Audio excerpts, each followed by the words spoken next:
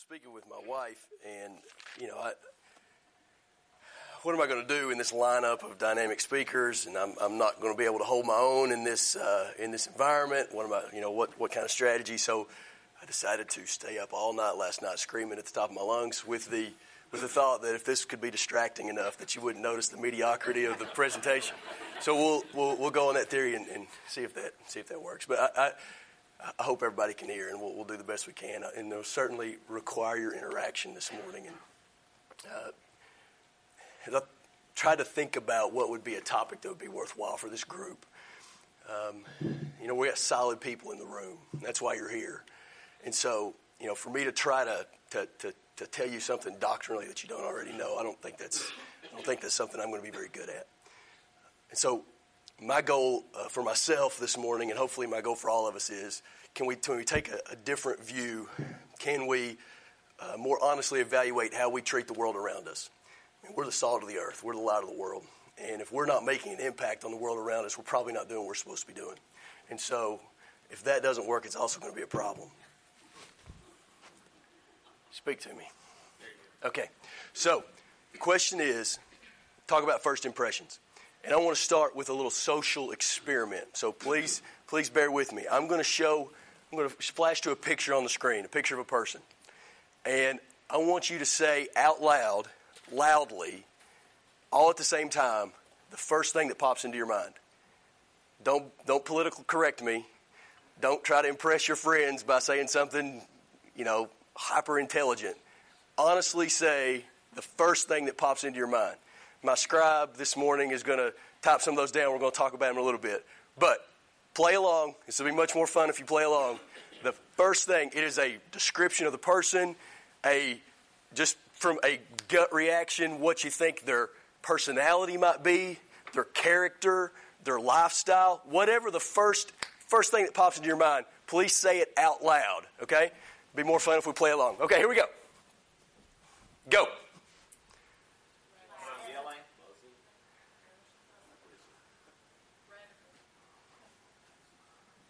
That's good. We good?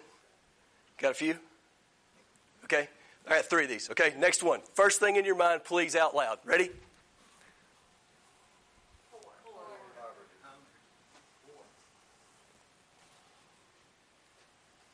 Very good. One more.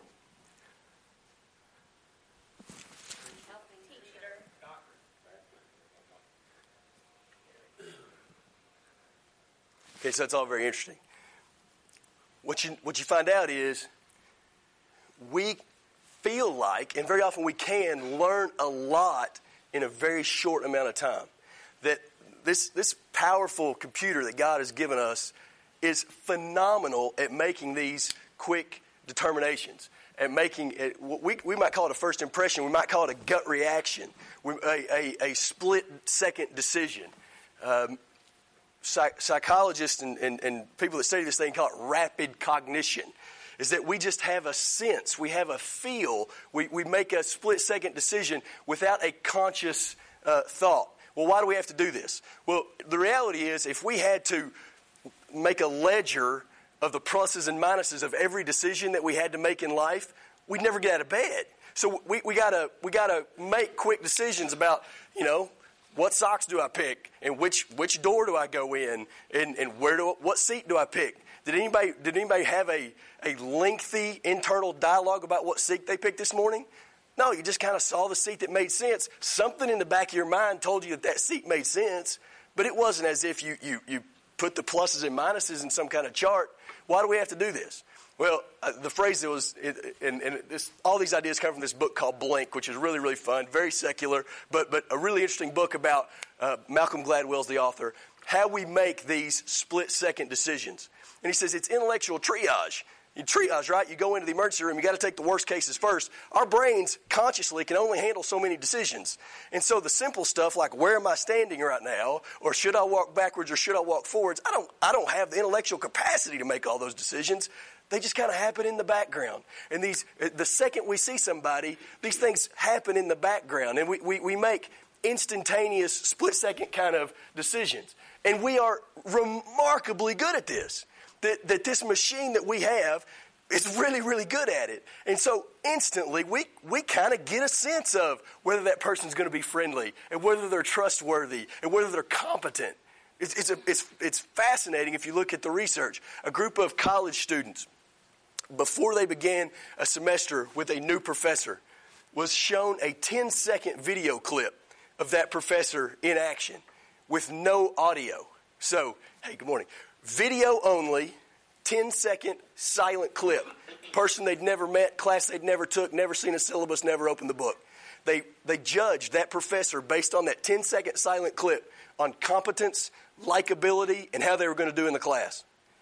At the end of the semester, they took the same evaluation. They were over 90% identical. Within 10 seconds, they knew whether they were going to enjoy the class, whether the guy was competent, and how they were going to do. It's fascinating. Consciously, they probably couldn't have told you why.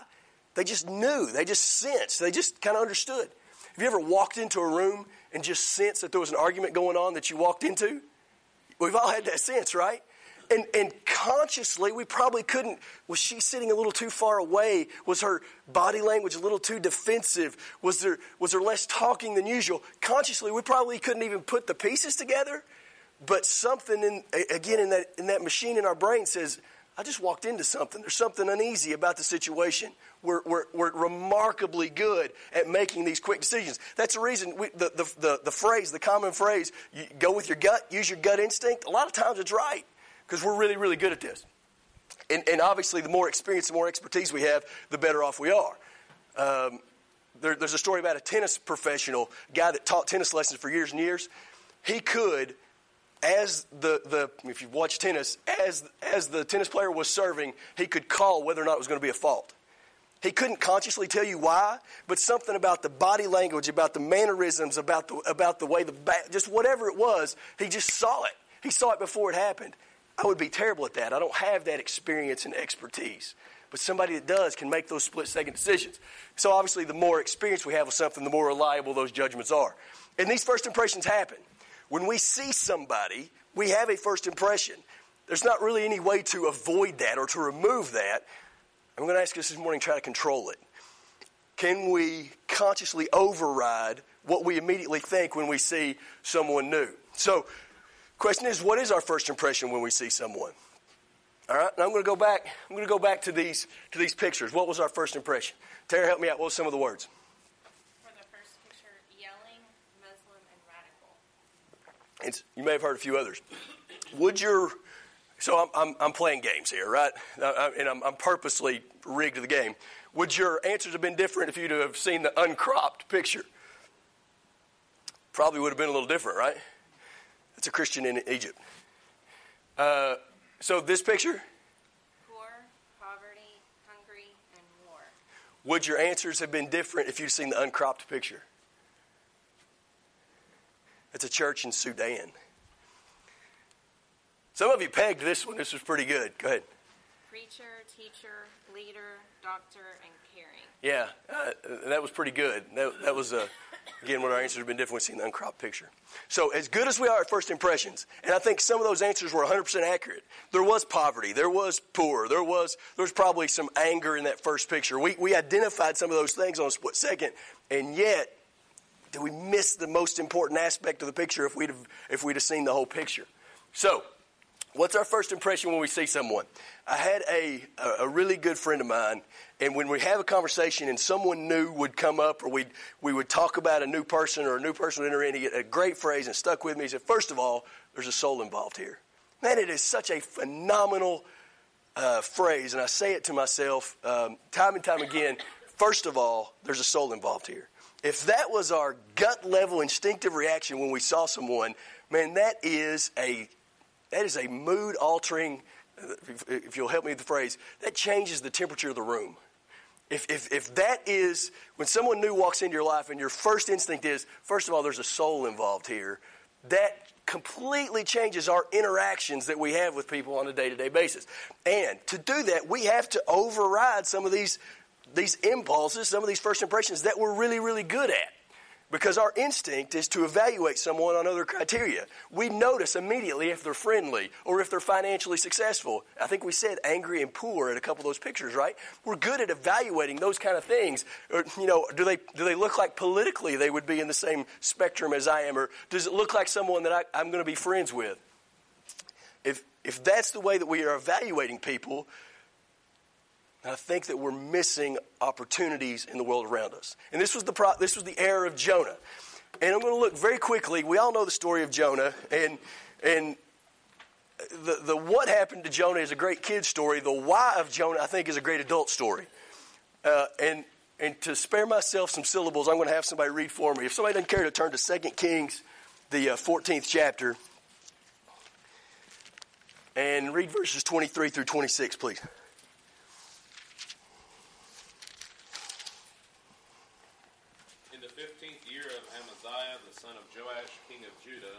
Jeroboam, the son of Joash, king of Israel, became king in Samaria and reigned 41 years. And he did evil in the sight of the Lord. He did not depart from all the sins of Jeroboam, the son of Nebat, who had made Israel sin. He restored the territory of Israel from the entrance of Hamath to the sea of the Arabah, according to the word of the Lord of God, which he had spoken through his servant Jonah, the son of Amittai, the prophet who was from Gath-hepher. For the Lord saw that the affliction of Israel was very bitter, and whether bond or free, there was no helper for Israel. So this is in the reign of Jeroboam II. This is in the northern kingdom of Israel. And this period of time, Israel's still a mess spiritually. But in this period of time, they experienced a good deal of success militarily, politically. The borders of the kingdom, Jim just read for us, the borders of the kingdom, verse 25, were extended and restored. This kingdom had been chipped away at over the years as the sin had increased and Syria had chipped away and Edom had chipped away and the borders had tightened up. But Jeroboam II militarily was very successful, expanded the borders of the kingdom were as big as they've been in the days, the heyday, the salad days of David and Solomon. Who was the prophet that prophesied all that was going to happen? It was Jonah. Now think about, when we typically think about prophets bringing messages to kings, we think about Isaiah, or we think about Jeremiah. We think about somebody who's bringing a message of, guys, this ain't going to go well. If you keep down this path, you're going to be destroyed. Jonah brought a positive message. Jonah said, this is all going to work out. We're going to grow. We're going to expand. We don't know the full measure of his message. But it's probably not a stretch to say that Jonah was revered, right? I mean, you think about the example of Balaam Balak. As long as he said good things, all was well. Jonah was, probably not a stretch to say Jonah was a popular guy in that northern part of Israel. A patriot. He was for his country. He was the one that talked about the borders expanding. And I think that mindset, if you consider that he was perhaps a popular, well-revered person in that northern kingdom, I think that helps explain his mindset of why in Jonah, the first chapter, he's asked to go to Nineveh, and he gets on that boat and goes to Tarshish. By the way, it says specifically that he paid his fare, which makes me think he was also probably pretty well compensated for being a prophet. So everything that Jonah knew when he was asked to go to Nineveh, he was asked to turn on its head. Because Jonah knew about Assyria. Jonah knew about politically, militarily, where he was going. And we don't have to assume his rationale for why he made this decision to get on the boat, because if you turn to the book of Jonah, he's pretty upfront about it. In Jonah, the 4th chapter, verses 1 through 3, Jonah, instead of listening to the word of God, why did you get on the first boat out of town? And he tells us pretty clearly. Somebody care to help me with that one? But it displeased Jonah exceedingly. He was very angry. He prayed to the Lord and said, "O Lord, is this not what I said when I was in my country? That is why I made haste to flee to Tarshish, for I knew that you are a gracious God, and merciful, slow to anger, and abounding in steadfast love, and relenting from disaster. Therefore, O Lord, please take my life from me, for it is better for me to die than to live." So we know the story that Jonah went, and it wasn't like he took some great eloquent message. If you read the passage, it said 40 days and then it was going to be overthrown. And I got a feeling he might have been whispering it when he said it. He was not, maybe worse than me, he was not excited about this message. I heard somebody say one time, hey, preachers and gospel, people that are teaching the gospel out there, you're never promised revival in the people that you speak to. The only real example of revival we got was in Nineveh, and Jonah didn't want it. So be careful with thinking that you're going to change the world. And yet, when Nineveh did repent and the Lord did relent, Jonah essentially says in the first 3 verses of chapter 4, I was afraid this was going to happen. This is why I went to Tarshish. Because these people might repent and then look at the mess that I have made for my country. And you know what? Politically, militarily, Jonah was right. It was 30 years later that the king of Assyria was getting tribute from the king of Israel. And it wasn't too many decades later that the then king of Assyria was leading the people of Israel into captivity with hooks through their noses. Jonah was right. Politically, militarily, he had it pegged. These people were a problem. In Jonah's life, I don't know if Jonah could ever go home again. Can you imagine? Where you been, Jonah? Well, Assyria was going to be destroyed, but I went and saved them. So Jonah's livelihood, his country, I don't know if he could ever go home. I'm not saying that excuses Jonah, but I do think it helps understand where his mindset was. So what did Jonah miss? In the last 2 verses of the book, in Jonah, the 4th chapter, verses 10 and 11, and I'm sure we all know these verses, but I think it's interesting to think about them in this context, that God tells Jonah what he missed. Somebody care to read those 2 for me? Then the Lord said, you had compassion on the plant for which you did not work, and which you did not cause to grow, which came up overnight and perished overnight. Should not I have compassion on Nineveh, the great city in which there are more than 120,000 persons who do not know the difference between their right and left hand, as well as many animals? Jonah, even as he was preaching, even as he was giving his little message, it seemed that Jonah never considered the actual plight of the souls of Nineveh. I wonder if sometimes we're not that way, that we go through life and we interact with people and we consider them from what our business relationship is or what our family relationship is, and the plight of their soul never enters our mind. There's even a more stark contrast in Jesus' day in John the 11th chapter is that the chief priest they admitted the spiritual implications of who Jesus was, and yet the political and social impact of who he was clouded their judgment. John 11, 45 through 48.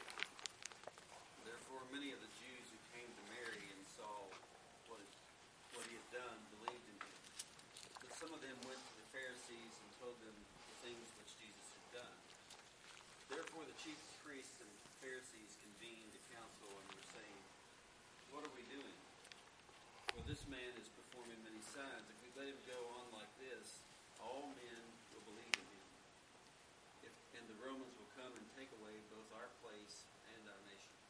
If we let him go on like this, if we let him go on proving that he's the Son of God like he's doing, not that people will be in a better spiritual place or not that the lost can be found or not that people can be healed. If we let him go on like this, the Romans will come take away our place in our nation. We're guilty sometimes of viewing people, from a context other than the spiritual context, which we should. What's the first thing we notice when we meet about somebody? They look friendly. They look attractive. They look competent. They look trustworthy. They look like they're well-to-do. Whereas the first thing we notice, that there is a presence of a soul in this relationship. It's a pretty attitude-changing statement if we can override our initial gut reaction impulse and make that statement. Because when we come to this point that we recognize that in every interaction there's a soul involved, it brings about compassion. And compassion is a really interesting word, and perhaps you've all done word studies on this. I think it's an excellent study in itself, this word compassion. A word not commonly found, in my understanding, in a lot of Greek writings. That in the gospel, this word was, if not coined, then it was certainly popularized to define this specific feeling that was brought about. Matthew the 9th chapter being one of the examples. And man, this is a great passage. They'll talk about synthesizing into a few words who Jesus was. I think this is as good a place as any to do it. Matthew 9, 35 and 36.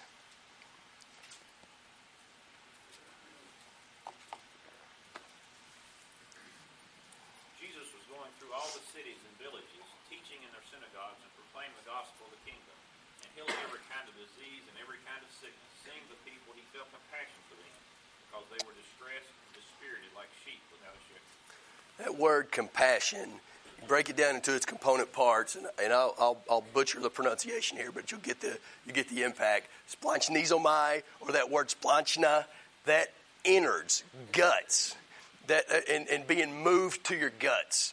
That it's a kick to the stomach. That when Jesus saw these people harassed and helpless and spiritually wandering, it wasn't a dismissal, or it wasn't a, man, they should make better decisions. But it was, it physically hurt him in his guts. You know, in the Greeks kind of held that's where the seat of emotion was. We would say it's in the heart. And so our word would be, he was literally heartbroken. If you've ever seen your child hurting and there was nothing you could do about it, or you see something like that and you feel that pit of your stomach, just that hurt, I think that's the word. That's the word that the gospel writers are describing here. That feeling, that emotion, that deep concern and emotion coming in. We see the word in Luke, the 10th chapter, used to describe the Samaritan in the parable of the Good Samaritan. And I'm not going to take time to lay out the parable. I'm going to assume everybody knows it. But in the parable of the Good Samaritan, in the 33rd verse, notice what it says about, remember, the priest and the Levite left this guy beaten, wounded, half dead. But the Samaritan, verse 33, as he journeyed, came to where he was, and when he saw him, he had compassion. This is a guy who was unlike him, who probably in a different setting would not have acknowledged the Samaritan, probably would have disliked him. And yet the Samaritan, seeing the human condition, was just, his heart hurt. His guts hurt. And he went forward and helped the person.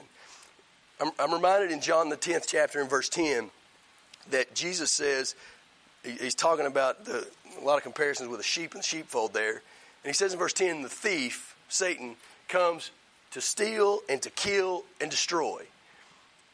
I'm persuaded that as we walk through the streets of our life in a spiritual way, that we're running into a lot of souls that have been attacked and beaten and robbed. And we see it. And if you care, you feel it.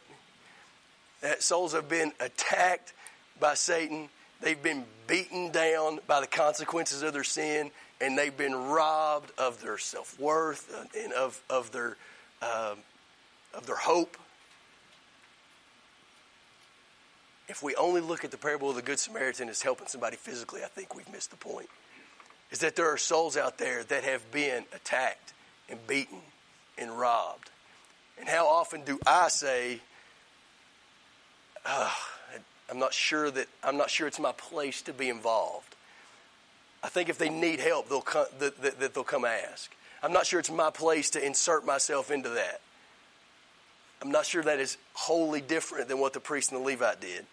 They didn't know if it was their place to get involved in that. It looks like that he's made some bad decisions. And when he start making some better decisions, maybe he'll come visit us at Southside. And then we can really help him. Oh, I'm afraid I'm walking to the other side of the street way too often. We are shown in Scripture what faith without compassion looks like. We're given a great model. It should concern us that it's possible to have faith without compassion. Because I can be an intellectual believer in Jesus, but if I don't have compassion, I turn into a Pharisee. And we're given a great role model for what this is like. 3 examples of how they did this. And by the way, I don't think that this is breaking news. I think it's broken news that there may be a tendency for us in the Lord's church to take on some of these attributes. Remember, the Pharisees had a history of doctrinal purity and turned it into a reality of doctrinal arrogance. So if we have a history of doctrinal purity, we better be careful that it doesn't turn into a present of doctrinal arrogance.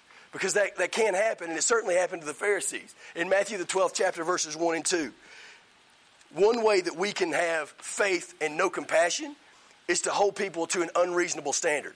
Hold them to a standard that doesn't have anything to do with what you can find in God's written word.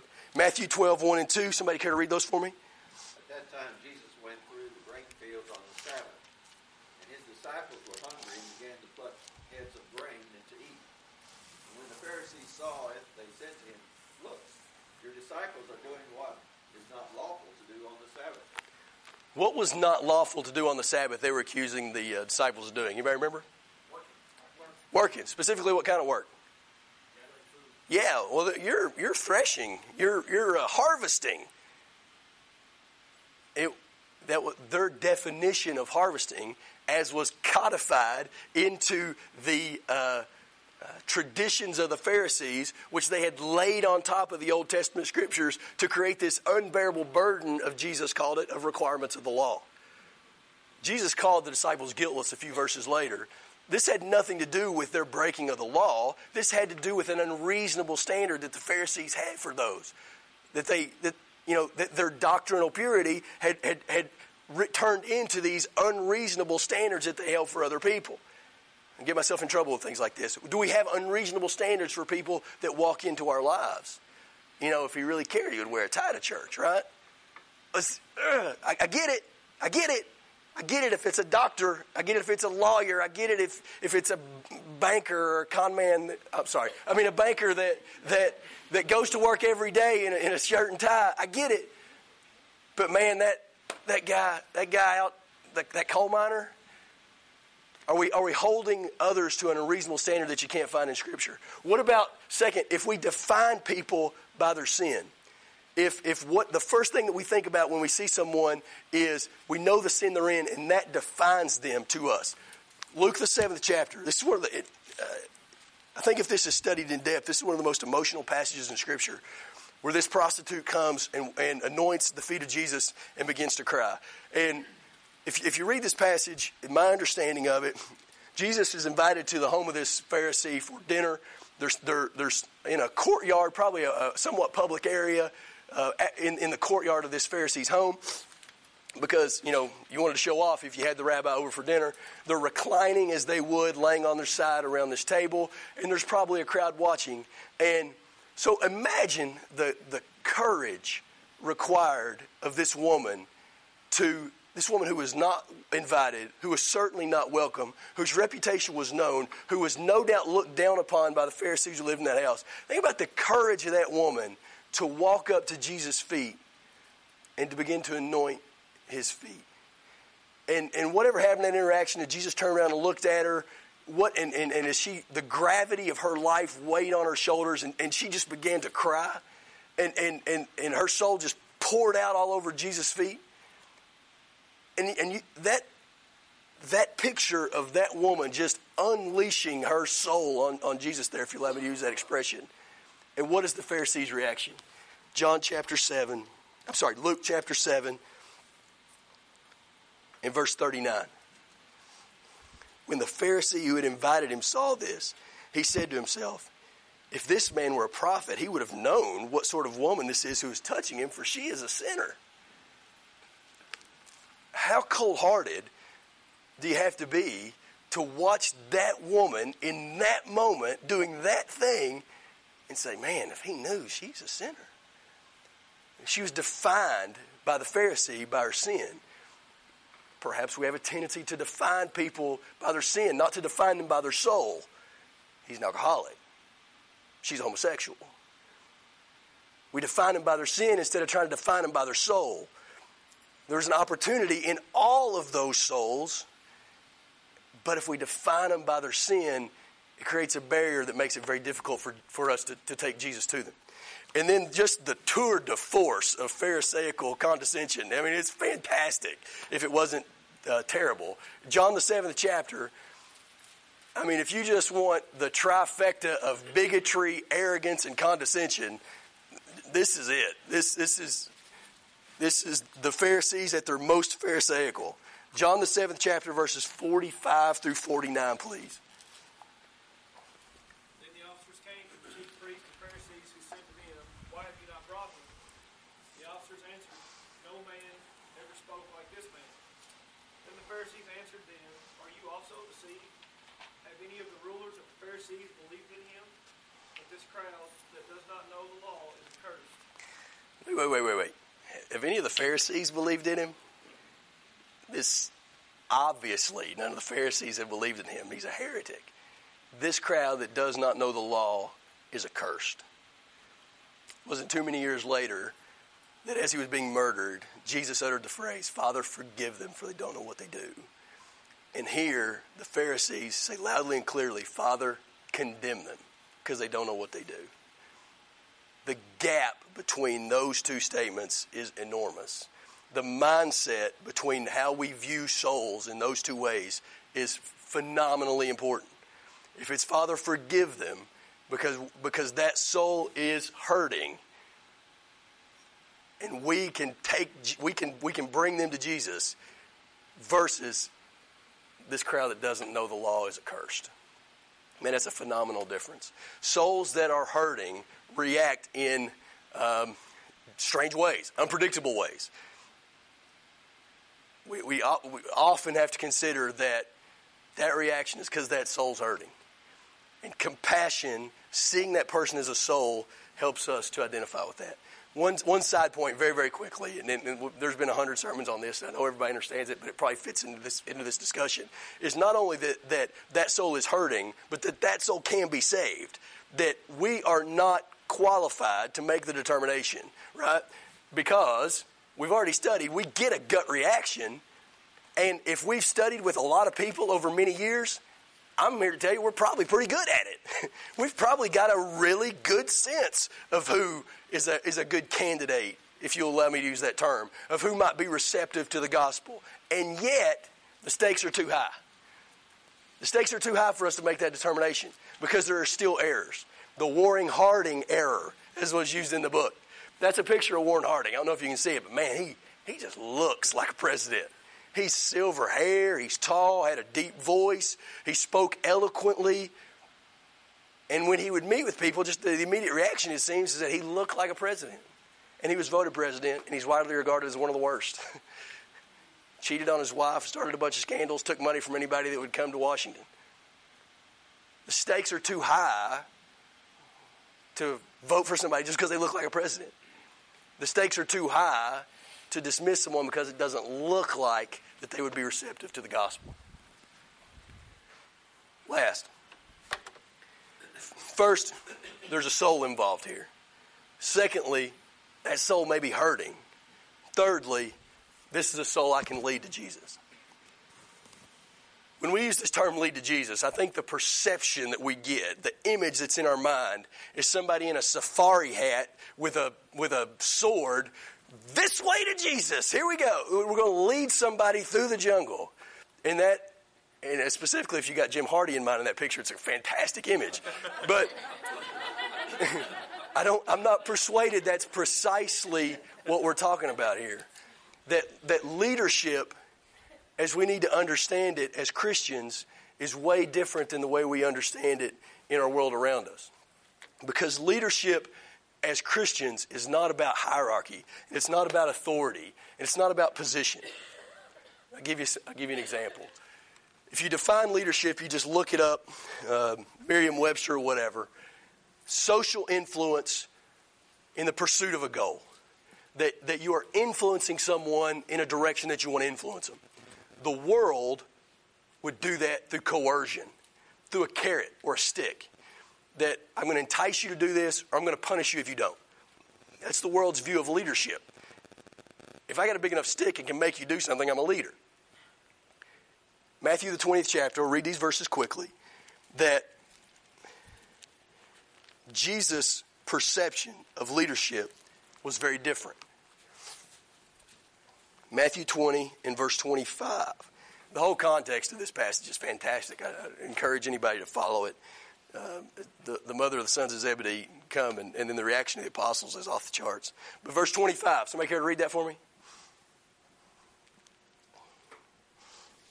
But Jesus called them to himself and said, "You know that the rulers of the Gentiles lord it over them, and those who are great exercise authority over them." So that language may be a little confusing, but as I understand it, Jesus is setting up for us here that in verse 25, there's a hierarchy among the Gentiles. Verse 25, the rulers of the Gentiles lord over the Gentiles. So Gentiles lord the Gentiles.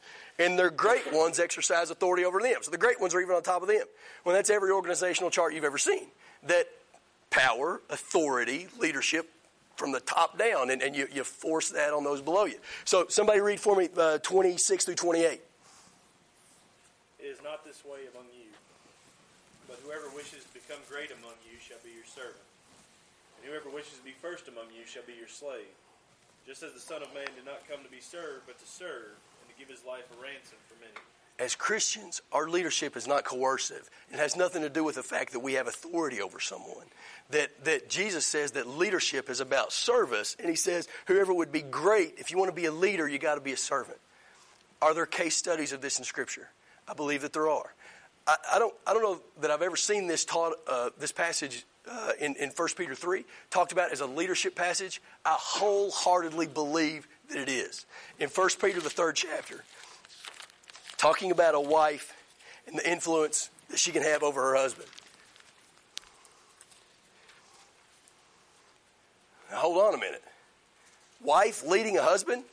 We got all kinds of authority, headship, usurping issues here we got to talk about. Now remember, Christian leadership doesn't have anything to do with authority. It doesn't have anything to do with hierarchy. It doesn't have anything to do with those positions. It's just about serving someone else. That's how we lead. 1 Peter 3, first 4 verses, if somebody would please. Likewise, wives, be subject to your own husbands, so that even if some do not obey the word, they may be won without a word by the conduct of their wives, when they see you respectful of your conduct. Do not let your adorning be external, braiding of hair, the putting on of gold jewelry, or the clothing you wear. But let your adorning be the hidden person of the heart, with the imperishable beauty of a gentle and quiet spirit, which in God's sight is very precious. How does this wife win her unbelieving husband? Not from words in this passage, in your own words. How does she win her husband? Example. Service. That this believing wife is the wife that God through Scripture tells her to be, and that she relentlessly serves and honors and respects and leads that soul to Christ. That's leadership. That is phenomenal. And if we can understand that example, that I don't have to have any authority, or I don't have to have any position to lead someone, that should change our attitude about who we have the opportunity to lead. Because the answer is anyone. Because anyone can see our example. Anybody can see our service. Anyone can see that relentless, day after day, time after time, that I'm going to serve you regardless of the consequences.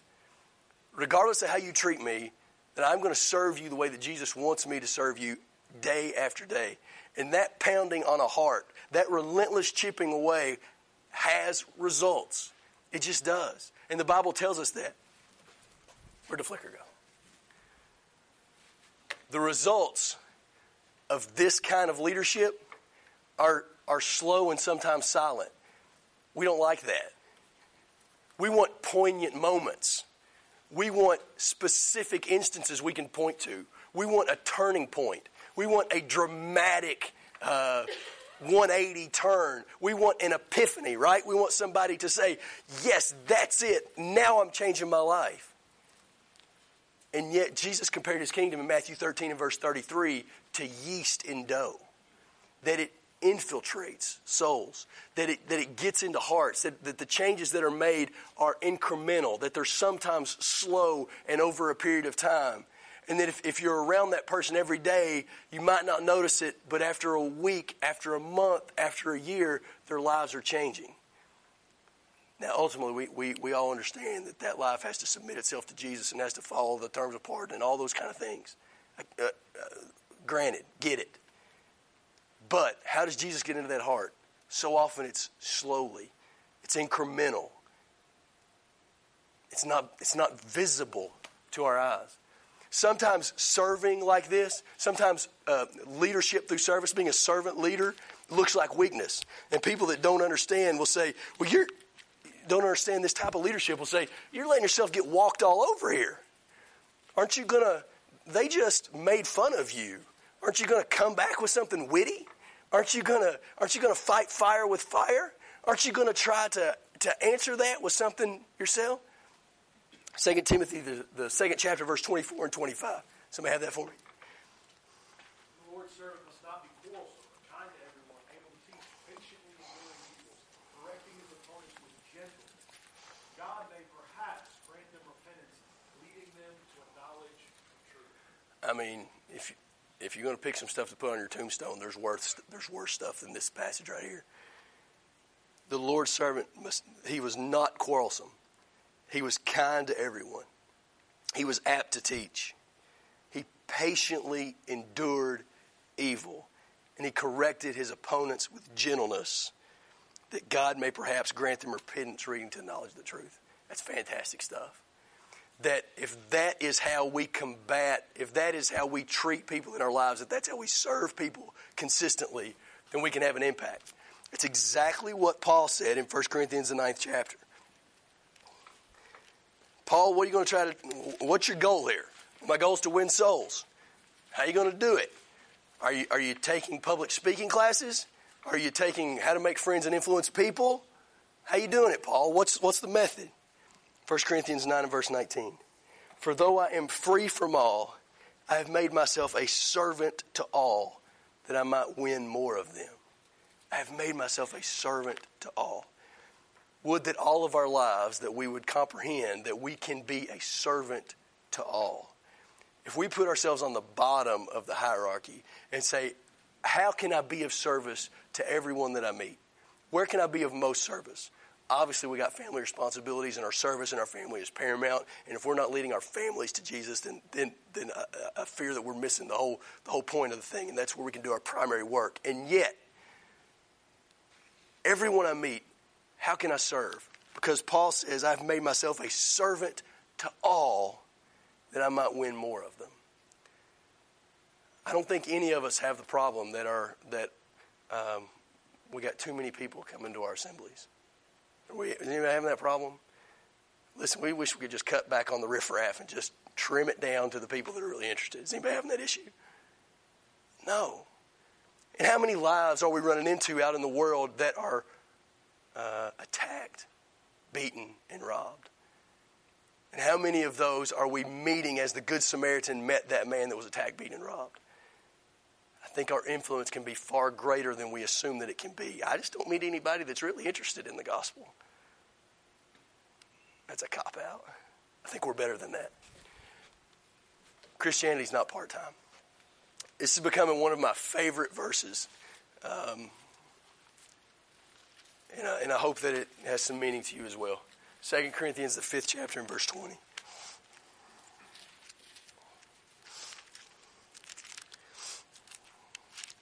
Whoever finds it can read it. Therefore, we are ambassadors for Christ. As though God were making an appeal through us, we beg you on behalf of Christ, be reconciled to God. We are ambassadors for Christ. If we had an ambassador from the Philippines in this room today, is there any point during the day that you would say, well, right now he's not an ambassador. Right now he's just Joe. We wouldn't say that, right? Everything that he did, because he is an ambassador, would be a reflection on the Philippines. That's kind of the way ambassadors are. There's not off days. You don't clock out, go take a smoke break, act like an idiot. Because that's going to end up on YouTube somewhere, and that's the ambassador to the Philippines. And that's a reflection on where you're an ambassador from. We are ambassadors for Christ. We don't have the luxury of off days. We don't have the luxury of clocking out. And thank goodness that we don't. Because there is such joy in being able to do this. That everybody we meet, that every interaction we have, that whether we're at work or at school, whether we're in the building or out of the building, whether we're out to eat, that we are an ambassador for Christ. We all sing the song, Christ has no hands but our hands, right? We understand that. If someone's only conception of Jesus is what they saw in me, what would that perception be? If all somebody knew about Christianity is what they saw in me, if all somebody knew about Jesus is what they saw in me, what would they think about Jesus? Because we are to be reflections of his life, and we are ambassadors for Christ. There is so much opportunity out there that we let slip by. I'm not going to back up the tape. There is so much opportunity back there that I let slip by. You're going to have to judge for yourself. I'll just talk to me. There's so much opportunity out there that I let slip by. We can do so much better if we can change the way that we instinctively think about the people that we meet. That they're souls, that they're hurting, and that we have the capacity to lead them through service.